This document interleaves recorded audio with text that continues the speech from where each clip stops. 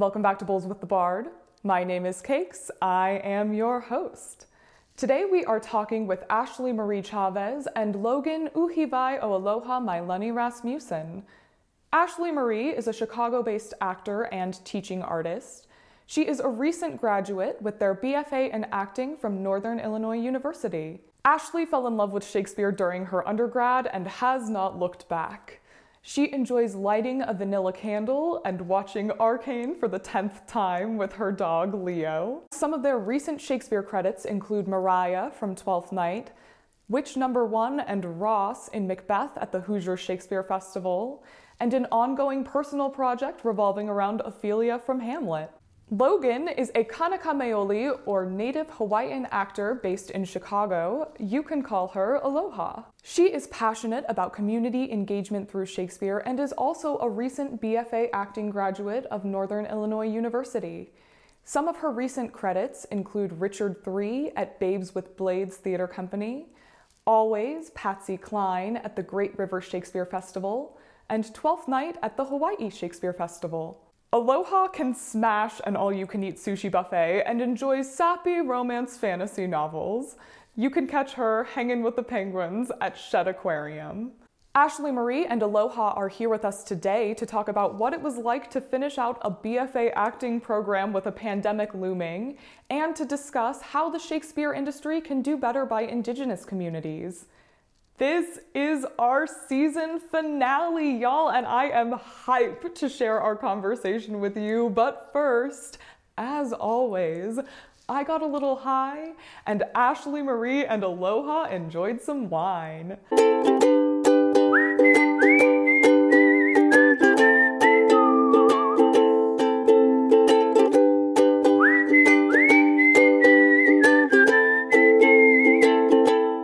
All right, y'all, we are back with Ashley Marie Chávez and Aloha Rasmussen talking about plague stuff. Ashley Marie, what were some of the highlights of your pandemic? Graduating. Graduating. I think it was lucky, but also not lucky to graduate during a pandemic. But I think being able to still create theater within my school was like the only thing that kept me going for a very long time. And being able to find a job right after school, like that was live theater, was a really good highlight. So I was able to do Macbeth with Hoosier Shakespeare and just kind of travel Indiana, which it sounds like, oh, Indiana, but like I've never been outside of Illinois. So I was like, okay, bet.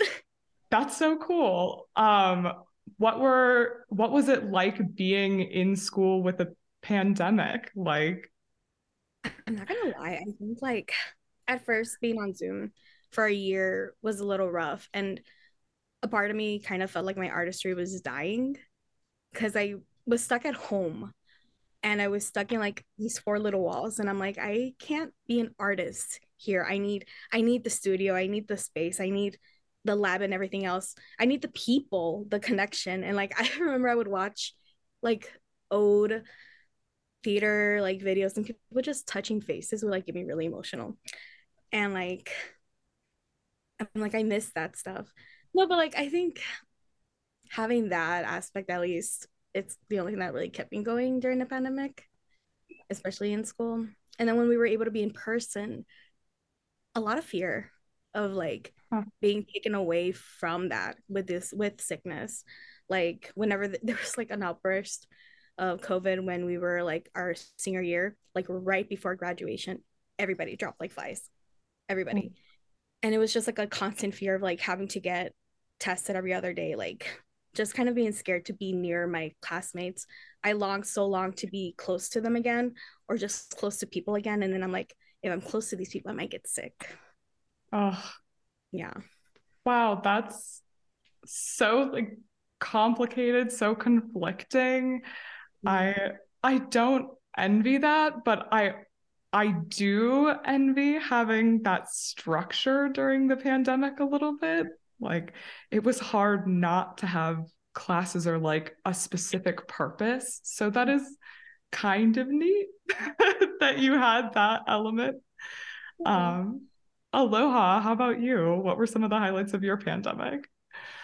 Yeah, well, Ash and I actually had really similar pandemic experiences because we were classmates and roommates at the time of the pandemic hitting. So initially, we all thought we were going to get like a prolonged spring break, and we were all exhausted. So we were like, oh my gosh, heck yeah, let's get this spring break go. And then it was like real, and Ash went home, and I stayed in our apartment up in DeKalb, Illinois. Uh, and more of our roommates went home. So I ended up being really the only one in the apartment. Ooh. And it turned from like a week, which was like a holiday, to like a month and then 2 months. And I would, I was grateful that we had these classes that we hopped on Zoom and kind of felt normal for a few minutes. And then they would call a break and I would, you know, lay back in my bed for 10 minutes and hop right back up and try to do a Macros scene on a video camera for my classmates, which was just the strangest experience ever. But I was grateful because I did have that structure.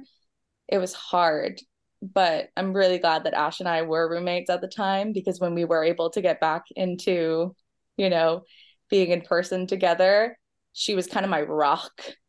We moved in just the two of us senior year when there was like really, really scary outbursts happening, but we were, in a really rural area in Illinois. So all of the restrictions were lifted and we were back in person for classes, uh, which was a blessing and a curse, I think. But we got to do 12th night together, completely masked for rehearsal Ooh. and performance, Oh, which was wow. weird. I was Olivia, and I had during the scene where she comes in her mourning garb, a full veil, uh, puffy. My hair is very, very long, so puffy, curly hair, and a black mask over everything. And if you didn't know how to spit those words and that text out, you were suffocating. So, um, I think the highlights of the pandemic, I'll speak for myself, was that community. You really realize during that time the people in your life that you value and that feed your artistry and that keep you going. I'm not sure that I would be as confident and self-sustaining as I am right now if I didn't really weed out the people in my life that uplift me and start that journey of self-growth during that time. So yeah, it was like the worst thing to ever happen ever, but it was also the time where I grew the most and set me up to be really productive and successful now.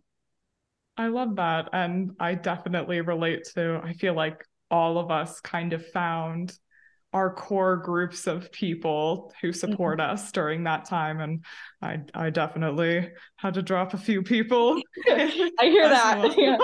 um, do either of you feel like there were like skills gained from doing Zoom acting as much as you had to? Yes. I mean, we're both making like a face, like um I was super freaking scared of being on camera as an actor Hmm. before Zoom. And I had a lot of like, because I was kind of a purist with Shakespeare. I was like, Shakespeare is big. Shakespeare is in your body, it's in your bones. You use that text and you spit it. And it was hard because the note that I would get a lot of the time from professors, or, just for myself and my own work was that it was too much, Hmm. pull back too much. Um, and so Zoom was tough because you always felt like you were too much. And then transitioning from Zoom back out into the real world, they slap a mask on you and they're like, all right, now be way bigger than you were when you didn't wear a mask. So it was definitely an adjustment, a learning curve, but I think it was valuable to test my scale. Huh. Gosh. Echo some of that. Just like I feel like the camera, you have being subtle is the thing, I guess. And there are times when I remember Logan and I would just kind of like complain, like, they keep telling me that I'm doing too much, and I'm not doing too much. I'm like literally not even moving. And we're like, no, I get it. But then coming back, you forget kind of, you're like, wait, I have to adjust myself and actually just be. Also, I think with Zoom, I hated it just because like the temptation of having the script right there for like a whole year was annoying for me. Because I can just have it. No one's gonna know that I'm reading. I cheated the whole time. No, that's real. I feel like the skill I gained most over the pandemic was learning how to cold read. Yes. Yeah. I was such a bad cold reader, and I still not the best, but like having the script right there, I'm like, okay, I need to learn how to internalize this and actually do the work and not just rely on seeing the script the entire time and not going like right here. So we went back in person, especially for 12th night. I'm like, oh, this is a monster. Oh crap, let's do this. I had a freak out once because I lost my script. I can't find it. It's not in the apartment. It's not anywhere. Like my sales manager had it, of course. But I was like little things like that. I'm like, girl, you need to stop relying on that thing. Yeah, I feel that. I have not had to memorize a full script since the pandemic, and I'm not looking forward to it. That's intimidating. Yeah, I went right after our showcase, so our senior showcase, I went straight to Great River Shakespeare Festival where I understudied. And then during my time at Great River Shakespeare Festival, I hopped on to another project where I was understudying 4 roles in a Shakespeare show. So it was Richard III, and I was understudying Queen Elizabeth, Richmond, Grey, and oh my God. Okay, Grey, and who is Richard's mother? I played the role, Jesus Christ. But yeah, so I understudied 4 roles. Oh, Duchess of York. And I actually performed as Grey and Duchess of York, but I had to memorize that. Oh my gosh. So not only Shakespeare, but like 4 roles in Shakespeare, like fresh off the heels of graduation, of working on another contract, and then, still very much in the trenches of the pandemic.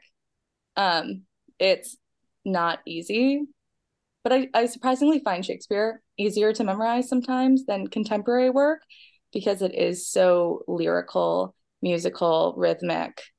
And yeah, so I was grateful that at least I had a script that wasn't changing every day when I was doing Richard III. Yeah, wow. That's so impressive, especially because it's not just like memorizing 4 roles because you were cast in those 4 roles and get to practice them every day and get to perform them every day. Like you just got thrown to the wolves when you had to do that stuff. Oh my gosh. Yeah. Wow. Understudying has been huge since I graduated. I've done a lot of understudying. It's a very valuable skill to have. So fingers crossed. Holy cow. Well, I am very impressed that that's how you spent your pandemics. And it's so cool that the two of you know each other and have worked together.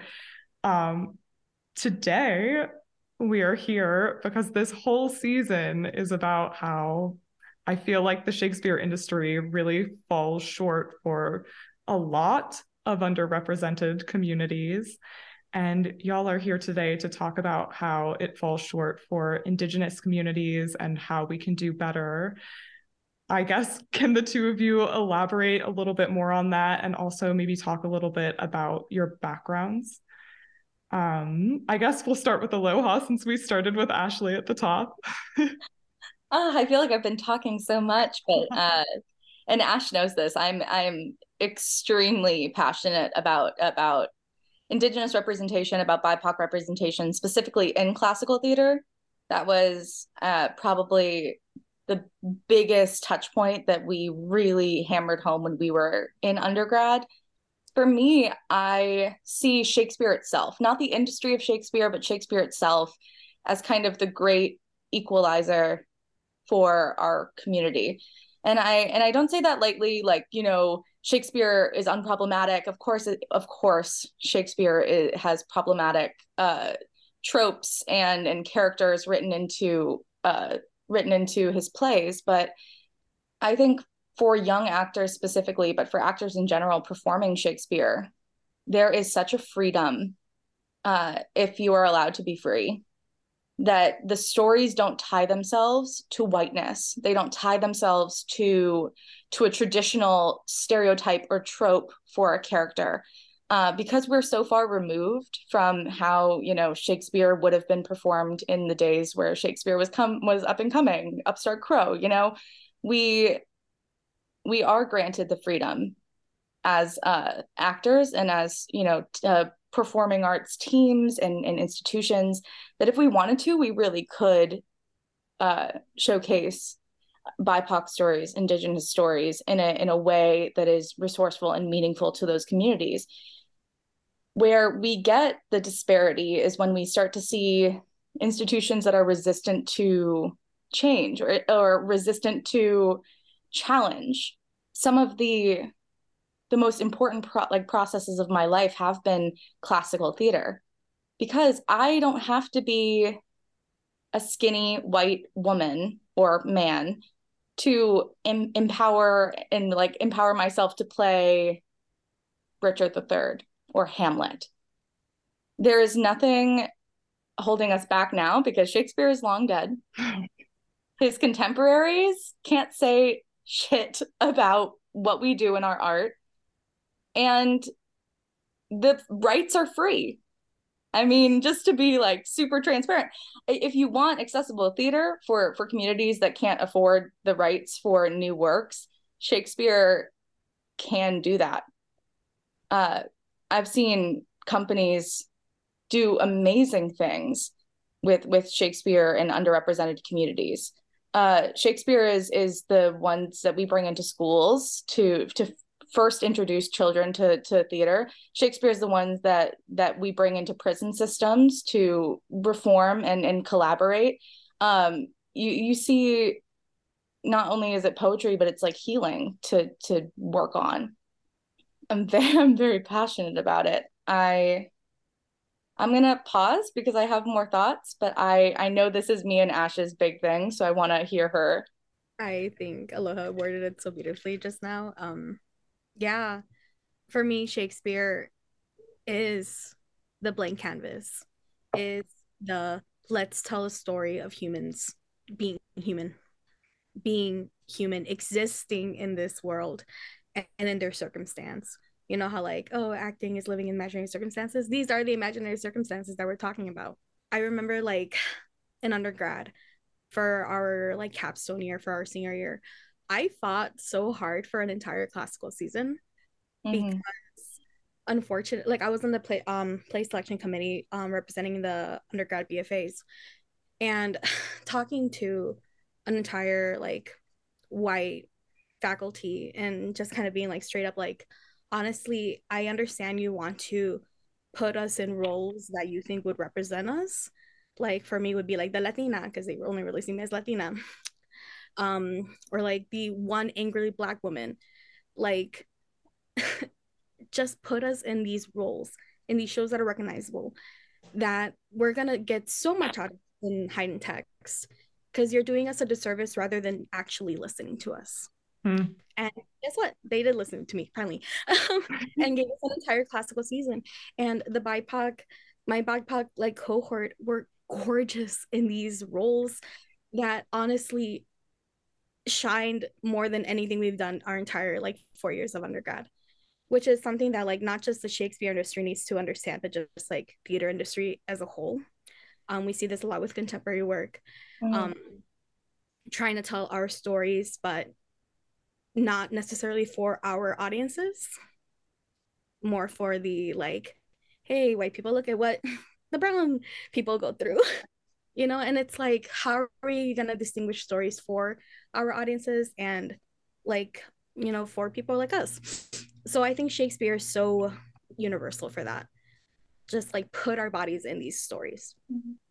And I again, I'm gonna pause because again, we just keep going with this, because this is something we've talked about just for so long, because it's something that we struggled a lot with in our undergrad as students, just wanting to be acting students, not acting student plus their ethnicity. Right. If I can expand on that a bit, because you are so right. We had a very proactive faculty. I can appreciate in a lot of ways. I think it was a reflection of the outside world at the time too, where you have predominantly white institutions. For us, an entirely white faculty at the time that is trying their best to make decisions that will serve the students of color or the actors of color or the team with people of color in their communities. But in doing that, what we saw in our institution, and I'm speaking with others and heard similar stories, that they went so far in the other direction where they were like, why would we want to do this dusty old white man's plays when we could do brand new work that maybe not all of the time was phenomenal writing. And then you have, let's say, 2 actors in your pool of casting that identify as Black or that identify as Latinx, and you see 2 roles that are for Black actors because you have an entire season of BIPOC plays, new plays. So going into that process, those actors already are pretty sure where they're going to be placed. And like Ash said, we didn't see that being more beneficial than just equitable casting. There's a difference between diversity and showcasing diversity and having a diverse season and just equitably casting your very diverse pool of actors in roles that serve them, that challenge them. I know Ash and I both felt it when we were getting cast in roles pigeonholed. And am I cast in this because of a stereotype or because of the character description, or am I cast in this because they actually believe pedagogically that this will challenge me in a university setting? We wanted Hamlet. We wanted Twelfth Night. We wanted, Three Sisters and The Seagull and Tennessee Williams on our resume, because that going out into the world shows the true flexibility of being an actor on an equitable level to our white classmates. And I was surprised at first that we had to lay that out as clearly as we did, that we need Shakespeare in our training, and that it's not just dusty old white man stories. But I understood once we began speaking and I watched the professors' faces like gasping and being like, I never thought of it that way. That this is a really important conversation to have, that you're doing more of a service to your BIPOC actors by simply casting them equitably in any and all roles, rather than trying to find something to represent their trauma or to represent their identity. And a lot of people want to do plays that represent their identity, and that is worthwhile and amazing. But like putting young actors in a university setting in that position where they can't choose and there's not a big enough pool to feel like you earned a role is not the same as having a big show like Midsummer Night's Dream and seeing someone who looks like you and sounds like you as the Queen of the Fairies, as Titania, or a lover. So a long-winded way of saying that was our conversation most of the time regarding classical theater. Yeah, that resonates with me because I just did a whole season of this show, and trying to line up and try to get as much representation from as many different underrepresented communities as possible. I, from jump, was able to list so many different people that I could reach out to from so many different communities, and Indigenous communities was not one of them. I was like, I literally have never met an Indigenous person in a Shakespeare setting. Yeah, we're unicorns out here, but we're loud. We are loud. I want to see more of you, like so badly. And I'm so glad, I'm happy to hear that y'all advocated for yourself in that way. Like, That's really amazing and really powerful. I'm so glad that you were heard and got the opportunity to do those things. Like that's really amazing. I hope down the line that's the experience for more people. Do y'all have anything else you want to add? I'm sure you do. I guess just to kind of like when you said like the experience that more people are going to experience that we had mentees in our undergrad and who are such dear beautiful talented friends of ours, and now seeing them in these shows literally killing it because they're also BIPOC, I'm just like even though I didn't get to experience that, I'm so glad that they do, and I'm so glad that people after us in this program specifically, because it's a really good program for what it is, like in the middle of the cornfield, are going to experience this. And it's okay, we don't receive the flowers as long as other people are like, you know, getting the fruit from it. That's really lovely. I feel like it's hard to find people who feel that way, but it's so true. Like I think a few episodes back, I was speaking with one of my friends, and he was talking about how one of his friends was like, oh, it sucks that I have to live in this time where like maybe not as many white people are getting cast, but like I understand where that's coming from and why that's happening.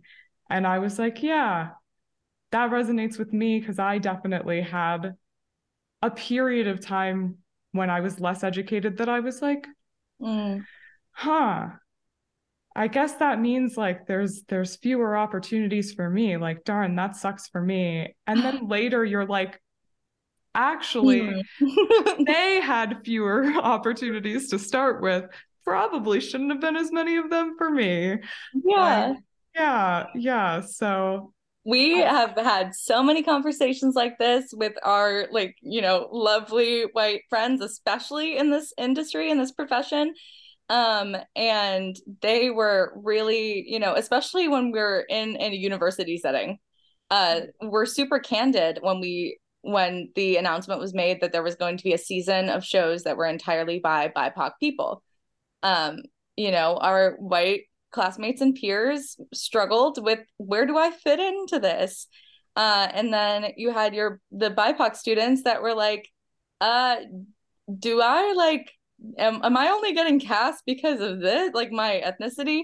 So it honestly, it doesn't, the system that is built by white supremacy and the system that is built in predominantly white institutions, it doesn't actually benefit anyone, whether you're white or you're a person of color. You see, disparity from everyone because the system is not equitable. You're not able to work with classmates that you would like to work with because your stories are so specific and don't represent a broader lens of the human experience. So I definitely resonate with that as well. It's a time of change. The pendulum swung so far in one direction because, people whose voices have not been heard in the way that they should need to be heard. And I think that the time will come where we will level out into a more equitable profession, or I only can hope that we will level out into a more equitable profession because of that. But it's not an easy or clear time for anyone to be an artist in this industry. No. Wow. I really appreciate you for saying that. I had never really thought about like the disadvantages that come with saying like, okay, now we're going to do all BIPOC this. Like, yeah, there are definitely, I can see many disadvantages to doing something like that. And like you said, I think there is something beautiful about the idea of like just cast as many different faces as you can in a Shakespeare show. Like that will show and reflect humanity in a wonderful way. That's really neat. Ash, do you have anything to add? Yes, I think because I was just here thinking like it's so uncomfortable for the like when white people feel like where do I fit in these things? And it's not even that necessarily it's like taking anything away from them. I feel like once people start feeling maybe I guess the level of equitably, they're like, oh, I had too much and I'm getting taken it away. It's like, so you're not getting taken away, it's being distributed. And in a way where like, is it even going to be distributed in a way that's going to be productive? Let's be honest. It's like how we were saying, like being cast as like this particular role just because of my ethnicity. I'm like, I probably don't even fit this as a actor for this character. I'm just simply the same ethnicity. You know? Yeah. Like, there's a whole ass character description beyond just someone's ethnicity. Yeah, that is very true. And I can imagine how in some programs and in some communities, that really does force like specific individuals into one role in every show that they do, which is just not fair at all. That's why we love you, Shakespeare. Yeah, truly. What is he gonna do? Is he gonna get mad if he sees a plus size, woman of color as Juliet? He can't do anything. No, he cannot. Thank goodness. No, I always say when people get super defensive over Shakespeare, I'm like, yo, his actors transcribed his plays, right? Like, we don't even know if that's what he wrote. Like, we don't have to be so precious with whatever we think it has to be. It can be whatever we want it to be. And I guess speaking of that, do the two of you have like plays or characters that you would like to see performed with the influence of your community? And does either of you have a preference of who goes first? I think Ash should go. So I'm kind of tired of the Latina trope with the white boyfriend. This is like whenever I see things like that. I would love, and I was thinking about this the other day, I'm like, I would love to see, so I'm Quechua. I would love to see like an indigenous, like land-based Romeo and Juliet with like a mestizo or like the other kind of ethnicities that we see in Latino America. Because it is such a topic that even in Latino America, we don't really talk about. We always like, like date within our culture, marry within our culture. It's like if I was to marry a Guatemalan, so I would love to see like within that kind of base stuff and see how Montagues and Capulets like clash heads. I think that would be really, really nice to see rather than just like West Side Story kind of beat. No, that's so interesting. It's like inter-community conflict, which you're totally right. We don't use that play to talk about that very often. That would be so cool. Aloha. Yeah, so I'm Kanaka Maoli. I'm Native Hawaiian. And for a long time I was super insecure about my, identity because I grew up kind of far from Hawaii culturally and distance relative. But especially in Shakespeare's histories or the more political plays, tragedies, things like that have that strain of the monarchy, of kingdoms rising and falling. I think it would be beautiful and fascinating to explore. Hawaii has such a rich history of monarchy, even before that, tribes and clans that built themselves on islands and communicated and fought wars, and it's so extensive and interesting. And I think doing a political play or a play that has to deal with the monarchy set through an indigenous lens, especially since we were one of the last self-sustaining kingdoms in the world, would be really, really fascinating to take a look at. So I'm looking at plays like Macker's, like Scottish play, and I'm thinking, how interesting and fascinating would it be to see these characters in these circumstances through an indigenous lens, especially an indigenous culture that just recently was a kingdom and just recently dealt with power struggles and so plays like that I want to see. Hawaiian Macbeth. I want to see ancient Hawaii as a kingdom rising and falling. And there's the also elements of mysticism with the witches and things like that, and a lot of tragedies and a lot of plays like that. And I think that lends itself so beautifully to my culture, and I know to so many other indigenous cultures as well. And I would direct it, and I would play Lady M immediately if anyone ever wanted to do that. Wink, wink, nudge, nudge.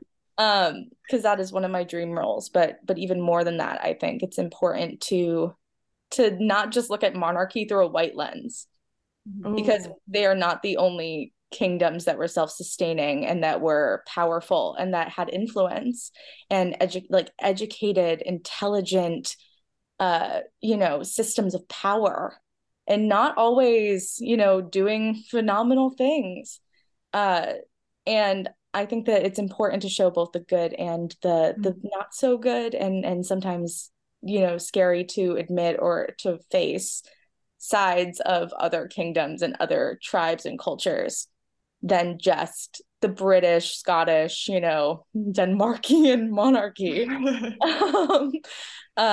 Yeah, so a long-winded way of saying, please cast me as Lady M. I promise I'll do you proud. I love that. I knew so little about Hawaii until I got on TikTok and started seeing creators from there talking about their experiences and about its history. That would be such a cool way to teach people about that history while having them engage with something that they probably wouldn't expect to get that out of it. Like, that's really neat. It's bloody and dark, but it's also teaching you. Yeah. Wow, that is so cool. I love both of those ideas so much, and hope that maybe that they'll tickle someone's fancy and we'll see something like them in the future. Let's hope so. Yes. Before we wrap up, do the two of you have anything else that you would like to add? I guess I would just add, continue making classical work just accessible and human. I think, like I said, like for me, I honestly think like theater is a celebration of life and what it means to be human. So let's continue to make these human. Just cast humans. Let's tell stories. And it doesn't have to be that hard. It really doesn't. Amen. Yeah, I think in a really real way, the reason that Shakespeare seems so inaccessible for so long is built right into the same structure that we see so many things in education being so inaccessible for so many people. Shakespeare was put up on this high pedestal of like, I can't understand this crap. You whip out Romeo and Juliet your first day of sophomore year, and there's already a wall built between underrepresented communities and this British high-strung, like snobby work of poetry that they present it as. I think the power structures in play, just more equitable opportunities for people of color to engage with Shakespeare in a way that is not just, through a book in their classroom or homework assignments, is the best way to do it. I think bringing Shakespeare into underrepresented communities, giving actors, artists of color opportunities for an equitable education that is comprehensive rather than, the snuffy book learning of the way we approach these pieces of work, will be the first step to making it accessible. Because we can say all day for grown-ups like us out in this industry that we're out here, but the reason there's not a lot of us is because we weren't offered the opportunities along the way to see ourselves represented, to be given an opportunity to play roles that gave us the confidence to continue to do what we do. So I think starting small with communities, with schools, and really empowering it to be acting and not reading is a huge way to see more of this happening, to see more of us telling our stories through classical plays. Yeah. Amen. Amen. Thank you both so much for being on the show.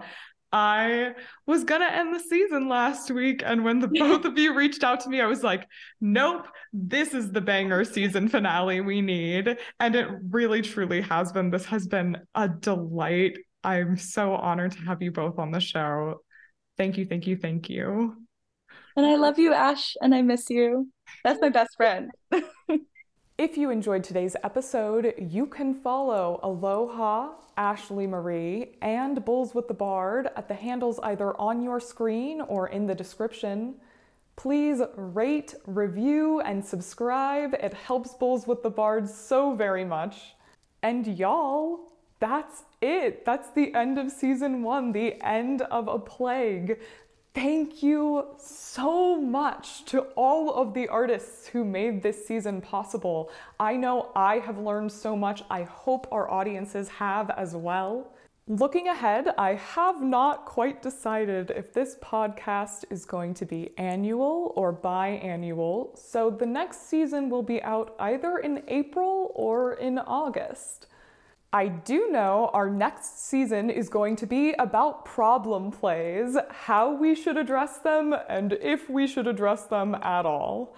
In the meantime, the goal is to have at least one interlude episode a month. For January, I'm not quite sure what that is yet. For February, we do have something lined up, and it's gonna be a banger. Until then, thank you again to all of the artists who made this possible. This season has been an absolute joy. Until next time, bye y'all. 1,000 sighs to save. Oh, lay me where sad true lover never find my grave to weep there.